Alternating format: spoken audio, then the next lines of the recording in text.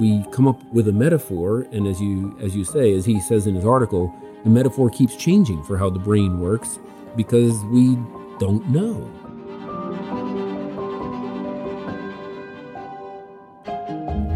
In my continued conversation with Dr. Fred Putnam, we discuss how even scientists rely on metaphors to communicate their findings. We also discuss the importance of conversation between scientific and more poetic forms of knowledge on this episode of Seek Wisdom.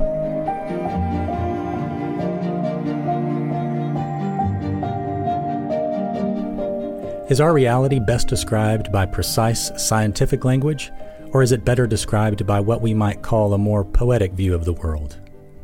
While we might think these two are mutually exclusive, even a quick glimpse into the expressions of the scientific community will often show the difficulty of separating the two.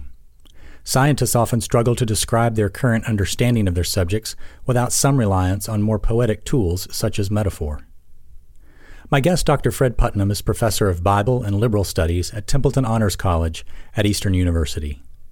He believes that precision and poetics both have an important role to play in how we understand our world and our experience in it. As Dr. Putnam and I continue our discussion surrounding my illustrated children's book, A Good Life, we'll see again how difficult it is to explain our own experience without the use of metaphor, no matter our vocation.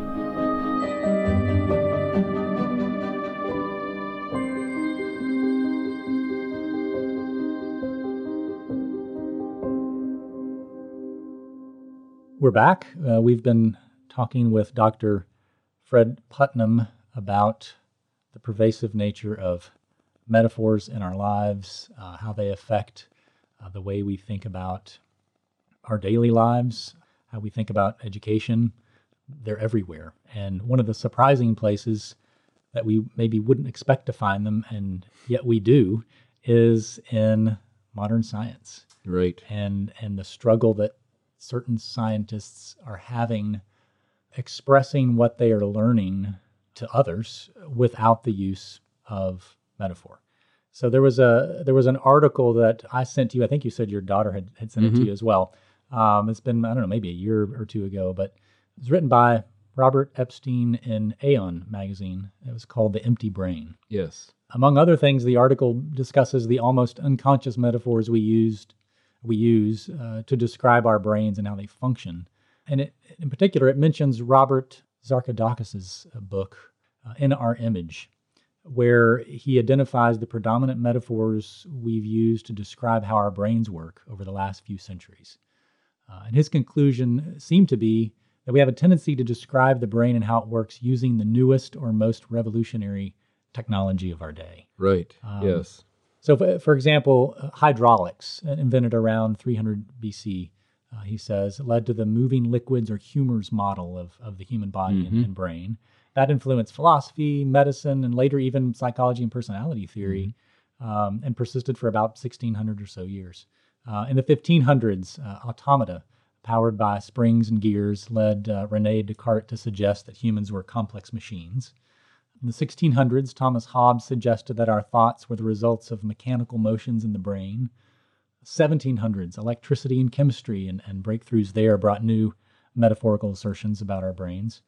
1800s, the German physicist Hermann von Helmholtz compared the brain to a telegraph, the technology of that day. And surprise, surprise, a few years after the dawn of computer technology in the 1940s, the brain was said to operate like a computer, with the role of physical hardware played by the brain itself and our thoughts serving as the software. The brain as then information processor has been the reigning metaphor since that time. Yes, he uses the abbreviation IP. IP, right. Yes.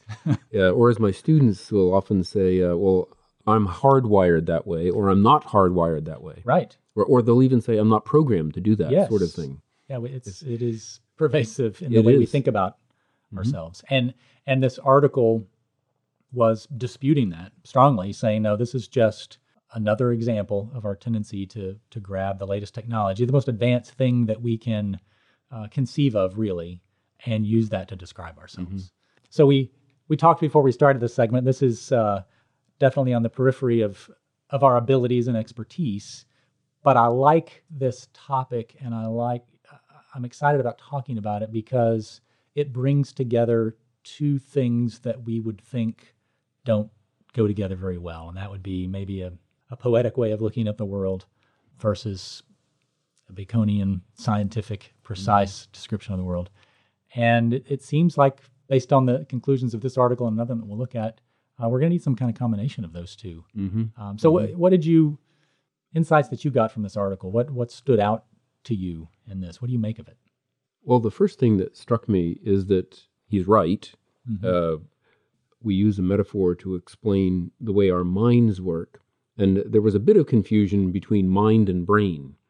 So there's an assumption there that the brain is all there is. Right. And therefore, because it's a physical thing, we can relate it to a physical thing that is a computer and circuits and everything that goes into that. But the fundamental point of his article, his thesis, is that this metaphor has become so dominant in our thinking that he talks about even talking to brain scientists and asking them to come up with some other metaphor, and they were simply unable to do it. They could not think outside the box. Yes. Beyond the... So surprising, Yes, that someone would be... That really surprised me. That group would be stumped. Yes. And I noticed he doesn't mention...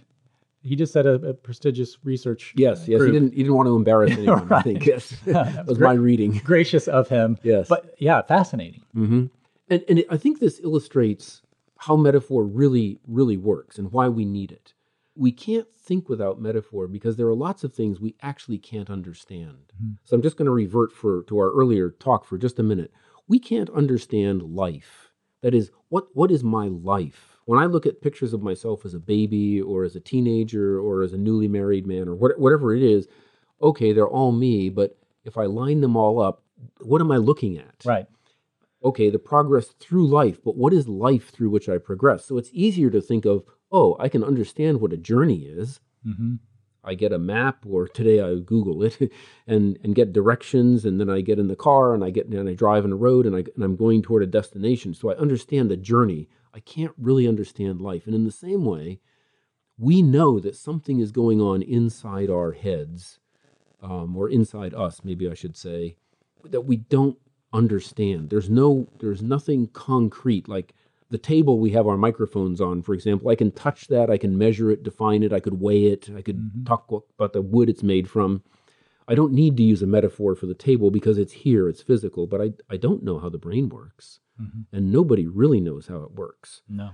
And so we come up with a metaphor, and as you say, as he says in his article, the metaphor keeps changing for how the brain works because we don't know.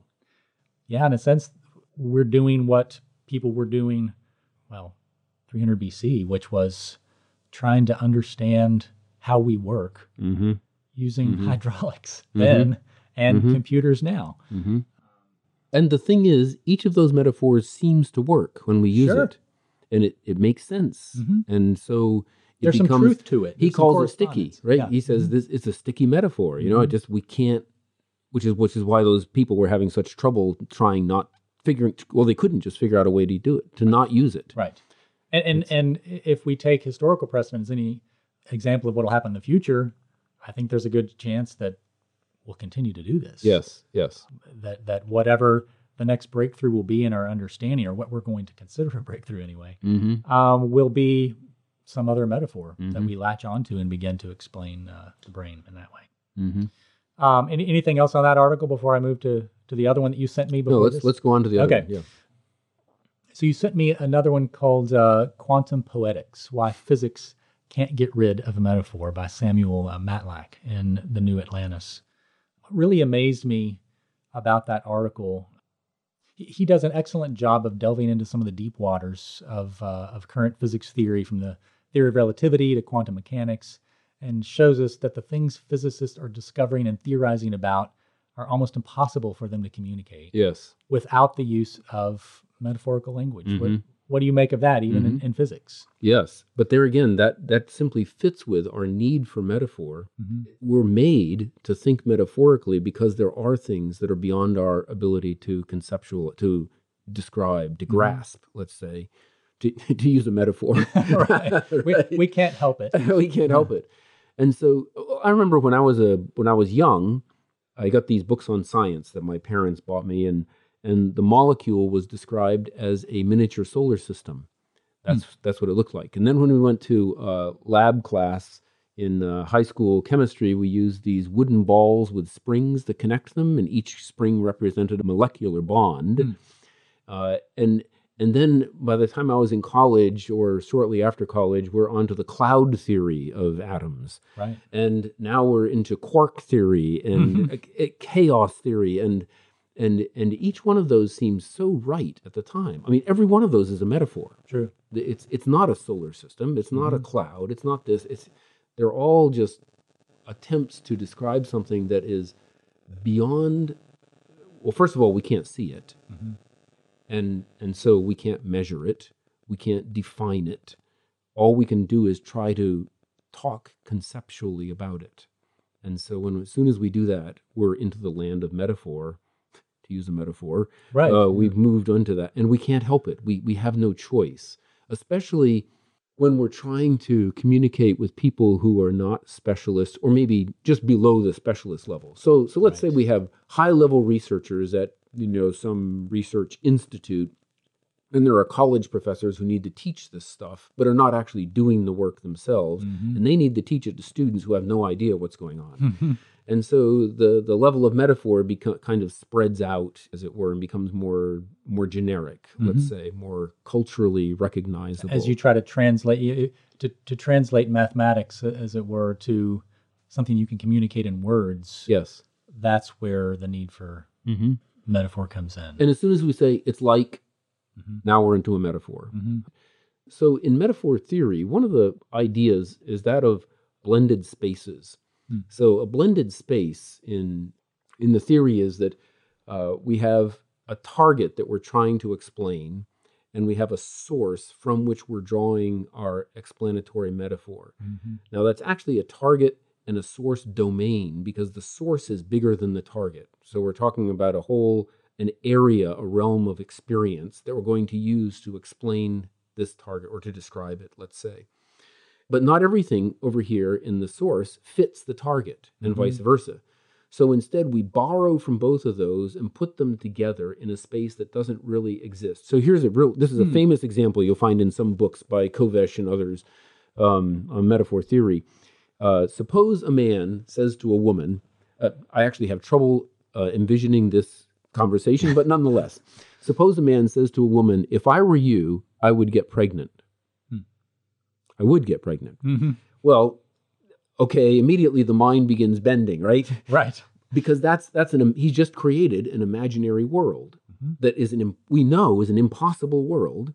But what he's saying is, you're the target. I'm trying to explain it, so I'm going to draw from this other realm and put them together, and say this is how we can understand the situation.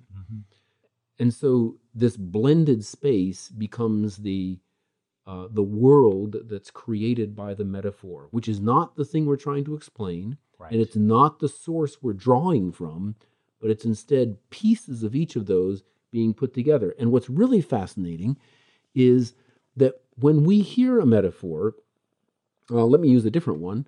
So I've heard this. A student will walk into a classroom before class, and somebody says, "How are you doing?"